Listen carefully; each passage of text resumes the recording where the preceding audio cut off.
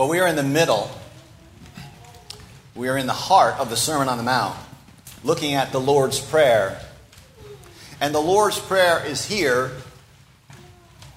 structurally, if you will, in the heart of the Sermon on the Mount.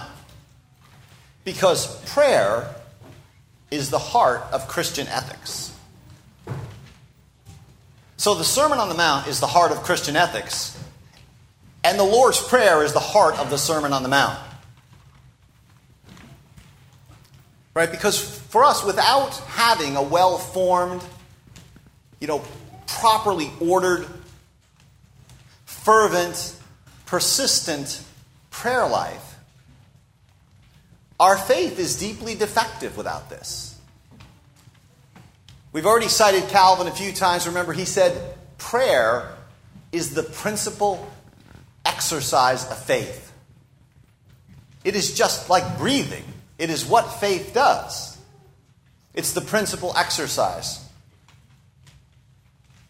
So like any exercise, you can get in trouble if you don't do it, or if you do it improperly. And so the Lord's Prayer here is to say, here's what to do in this exercise of prayer. Here's what to do, here's how to do it. And last week we looked at the preface, Our Father in Heaven. Today we're going to start looking at the 6 petitions which make up the prayer. 6 short petitions. It's often been noted, correctly I think, that the first 3 petitions focus on God, His name, His kingdom, His will. And the second 3 petitions, they focus on us. Right? Our daily bread, our need for forgiveness, our being delivered from evil. So, it's a basic, but it's a very important observation. The very shape of the Lord's Prayer, its priorities, if you will, is the shape of Christian piety. Right? And the very structure of the prayer then displaces us, right? It removes man, even Christian man, from the center of things. Right? The structure of the prayer pulverizes our hubris, our egoism, our self-sufficiency, our need to always be at the center. It places God first, and second, and then third. The very fact that we need to pray about this matter, that is, this matter of God's name.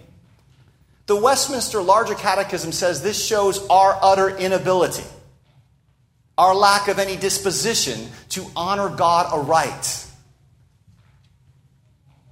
Right, this is why our catechisms say that we are praying for God in these petitions to enable us and others to glorify Him, to enable us. Prayer is the language of the spiritually disabled.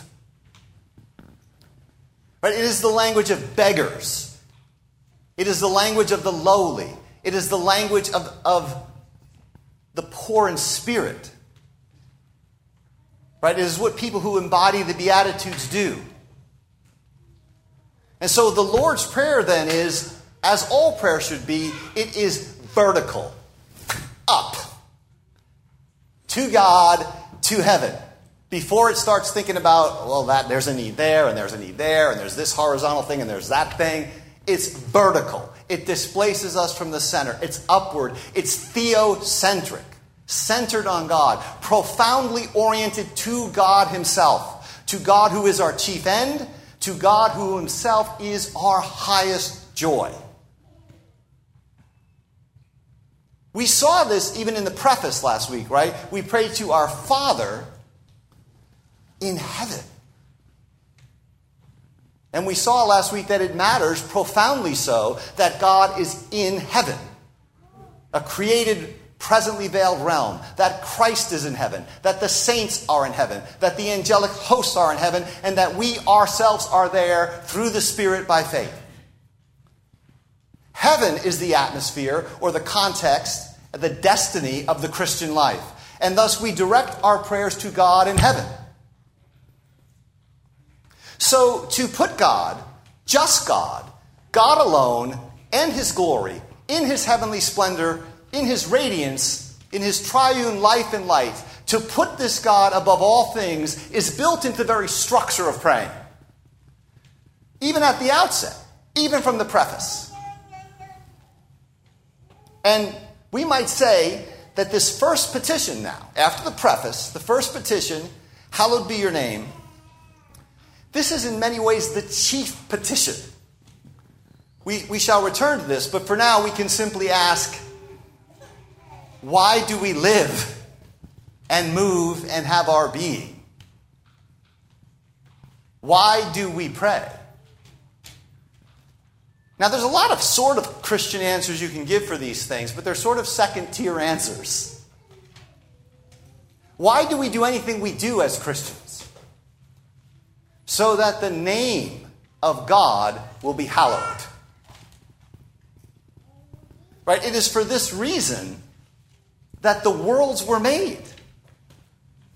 Creation itself exists and has being for this reason. We saw that in the call to worship, and we saw it in that beautiful New Testament lesson from Revelation 4. So this morning, we're going to look at the first petition of the Lord's Prayer, hallowed be thy name. And we'll have 2 points. They're there on the outline in your bulletin. The name and the hallowing. The name and the hallowing. So first then the name. Hallowed be your name.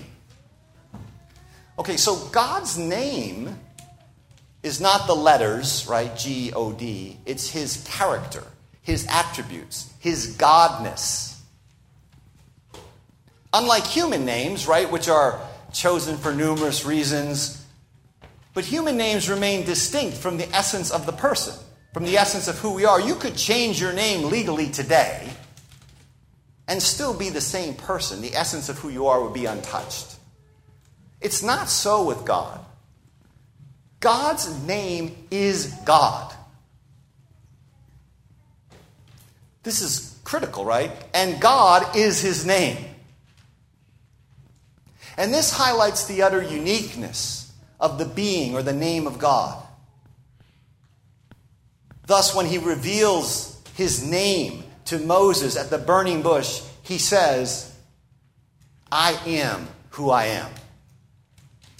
I just am the self-existent one, underived, independent, immutable, utterly faithful, unchanging. I am. Empires and worlds will rise and lapse and fall. I'm the eternal God. This is what Yahweh, right? YHWH, the Tetragrammaton, those 4 Hebrew letters, translated in your Old Testament as Lord, using in capitals. This is what it means. I am. I am he. And this name by itself places our God outside of any class or any comparisons with any other so-called gods or beings.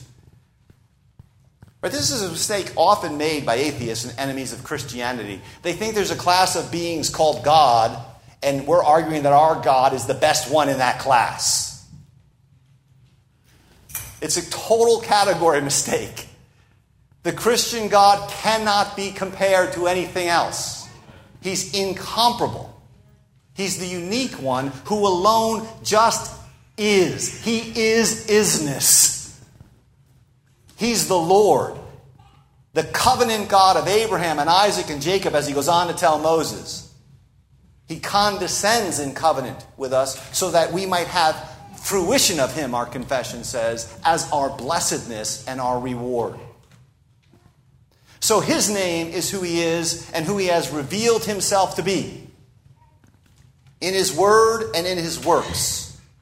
God, fortunately for us, in his kindness, makes his name known.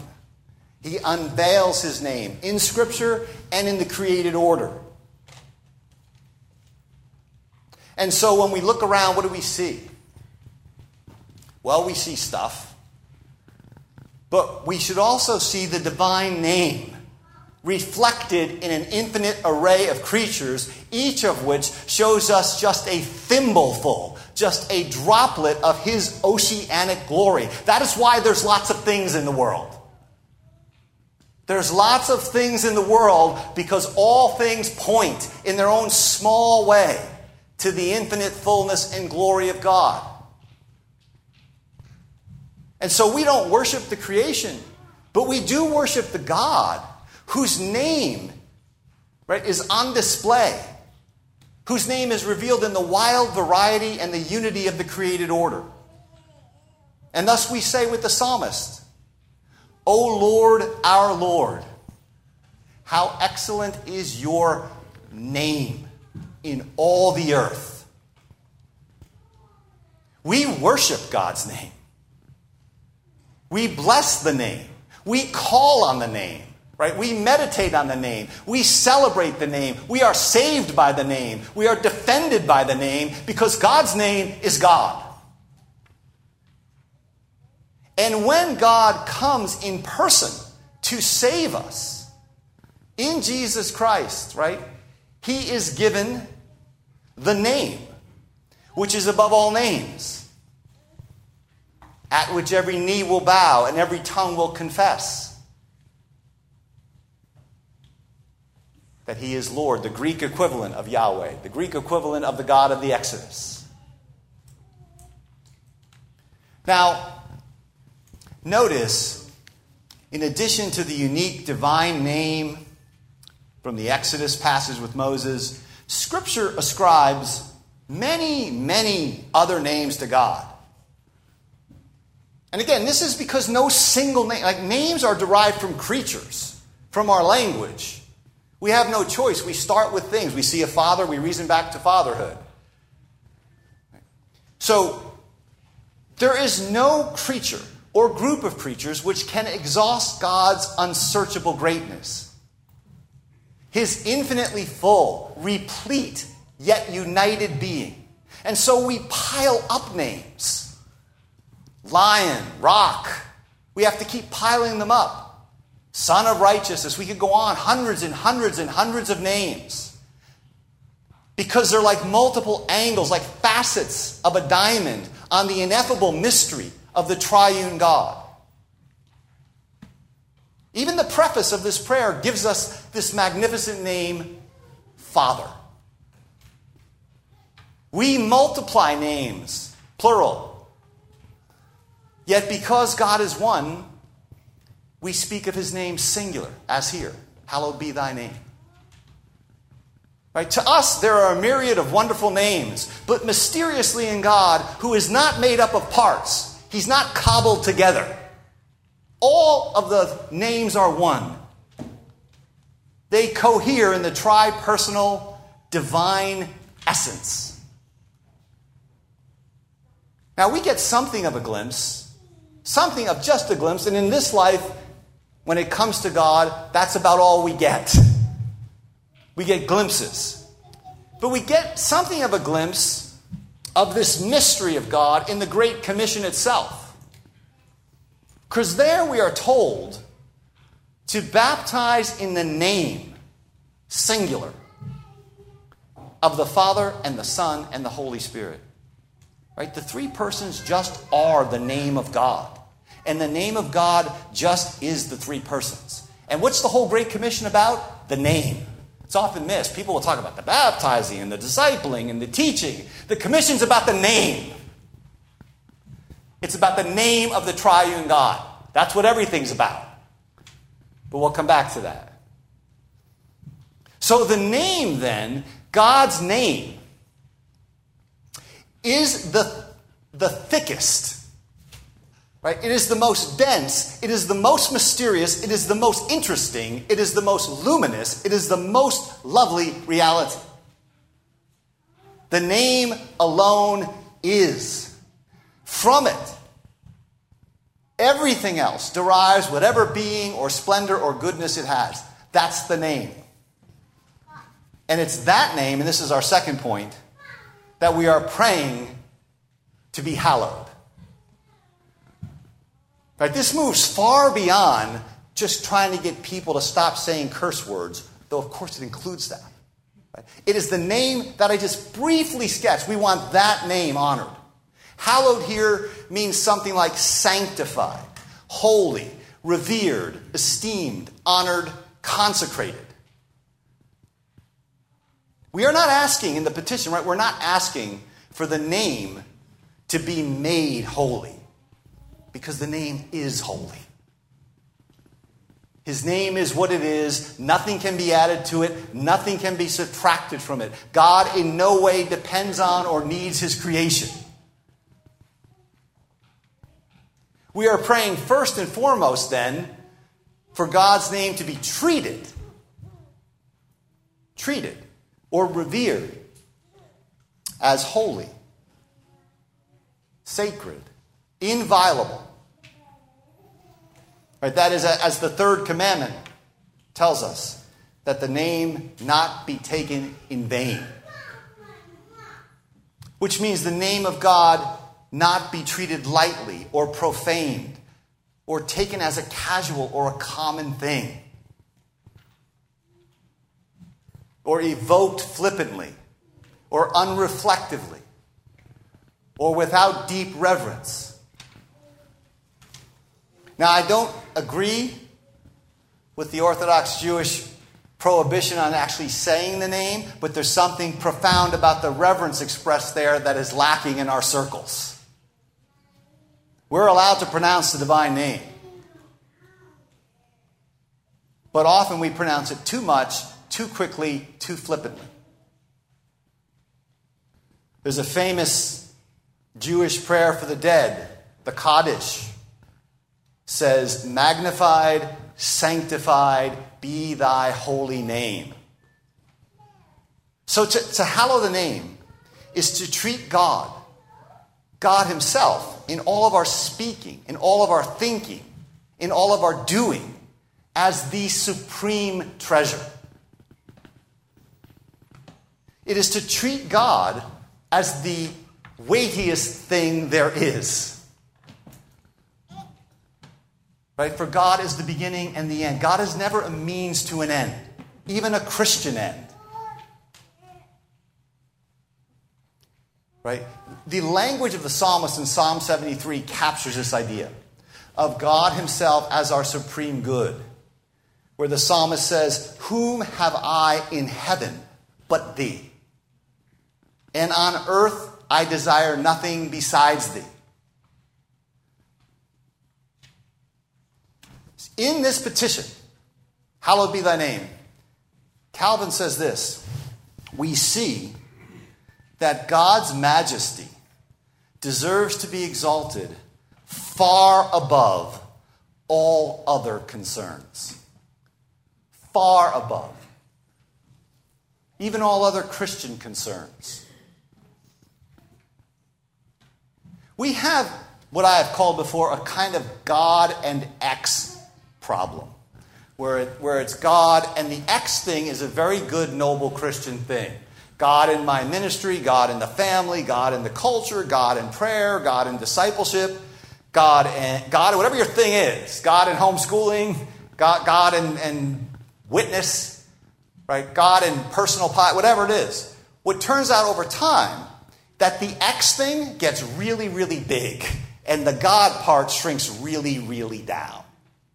So that God ends up becoming a kind of background noise for the Christian X thing. In fact, at a certain point, you could just throw God out and replace it with green. You'd get the same result. Well, green wants us to do this, and green commands us to do that. But as for green himself, in his being, not particularly that interested. Here's a diagnostic tool that I use. It's intentionally provocative. Imagine you meet someone at a coffee shop for coffee, and you set the ground rules to the conversation. Right? There's no God and X in the conversation. The conversation can have no references to anything in the created order.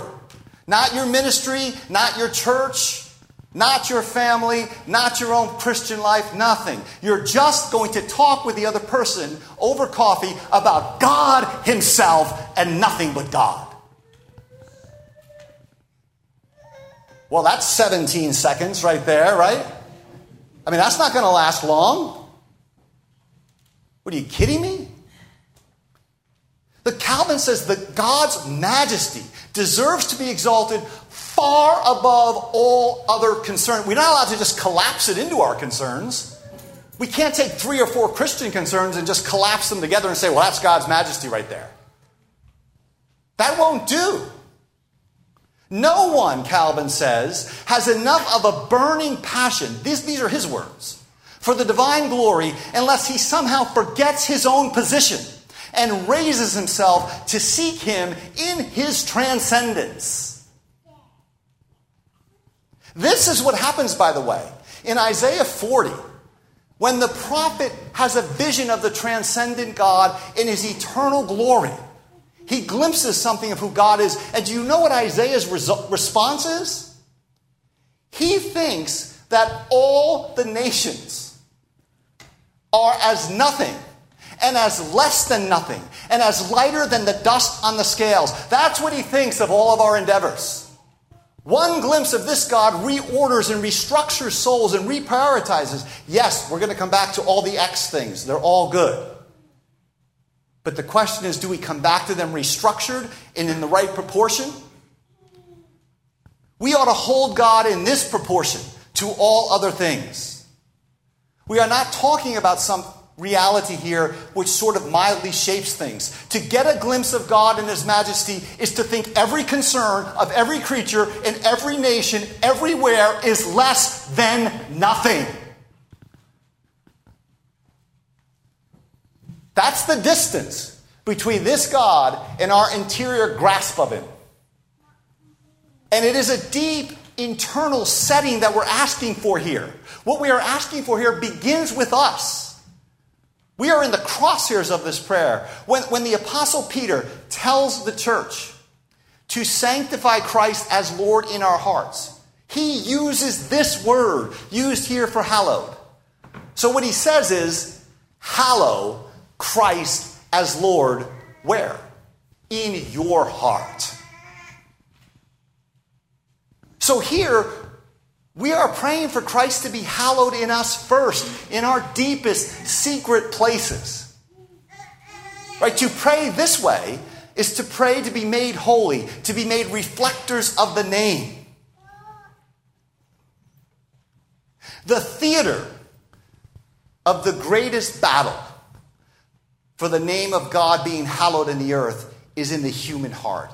And particularly in the hearts of the people who are praying this prayer, namely the disciples of Jesus.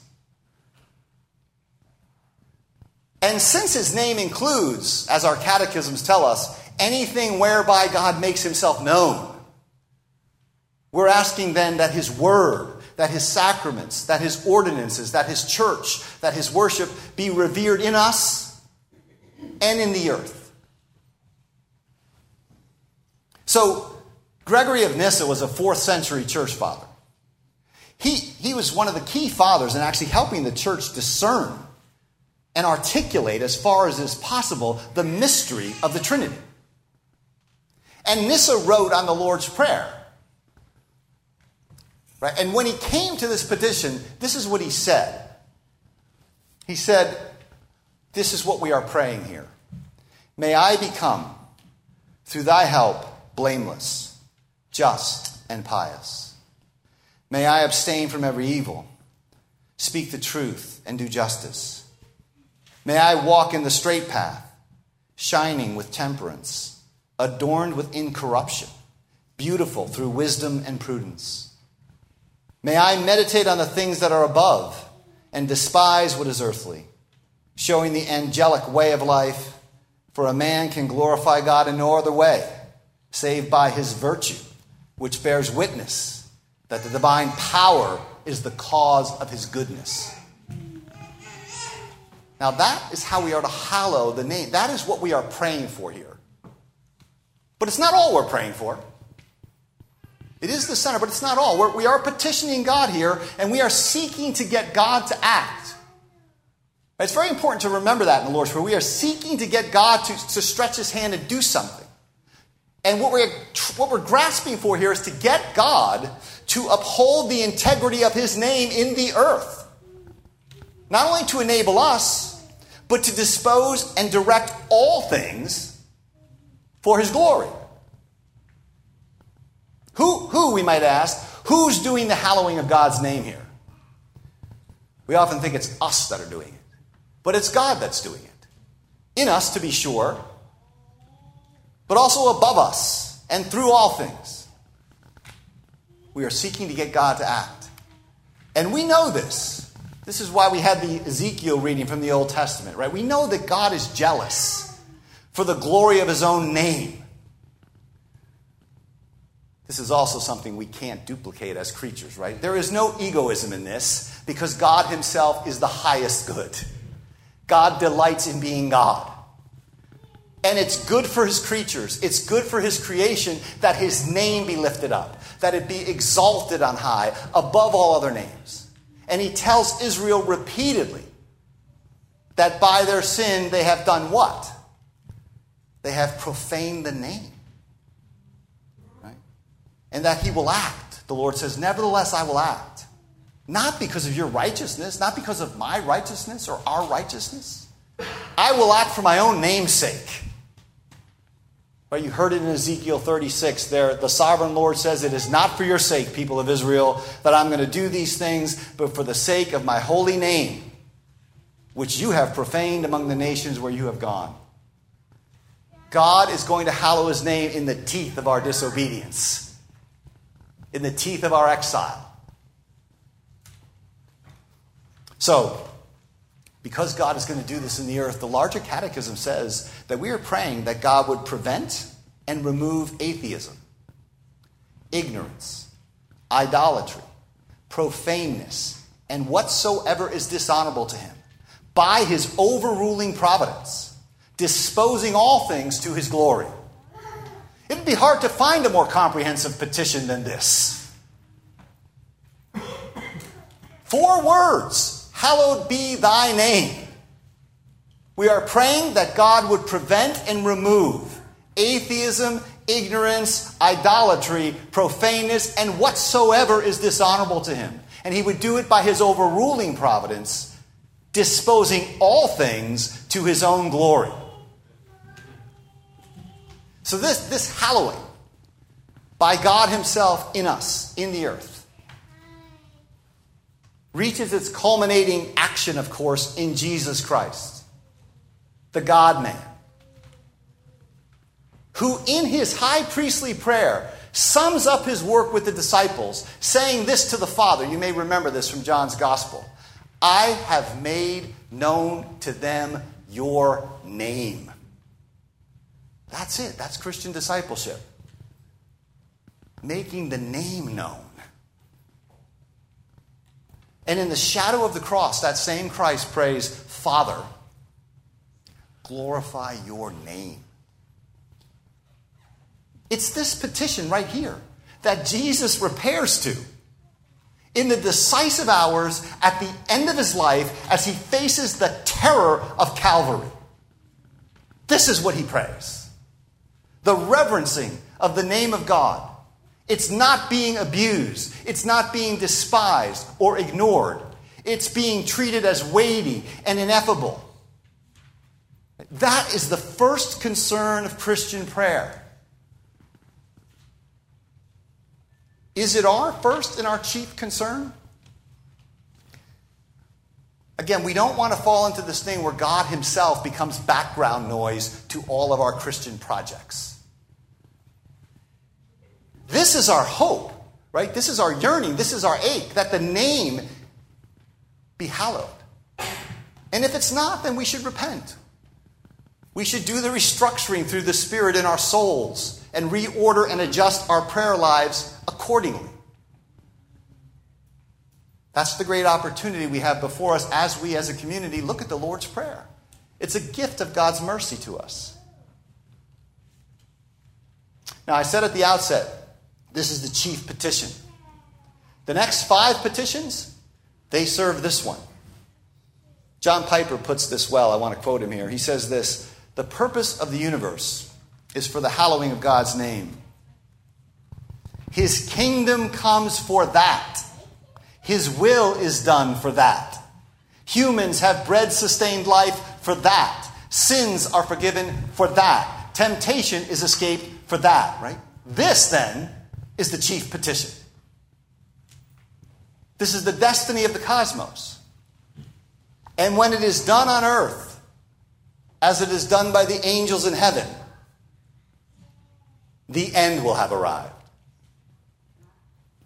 We heard the call to worship from Revelation 4. But John sees in his vision a day when all atheism and all profaneness and all idolatry is overthrown. A day when nothing unclean, nothing detestable, nothing false enters the cosmic temple of God. And you know what John says when he sees this? This is in Revelation 22, at the consummation of all things. He says, we will worship him. The saints will worship him. They will see his face, and his name shall be on their foreheads. Right? Hallowing the name means being sealed in perfect creaturely communion with, and as a reflection of that same unsurpassed name forever in glory. Our Father who art in heaven, hallowed be your name. Amen.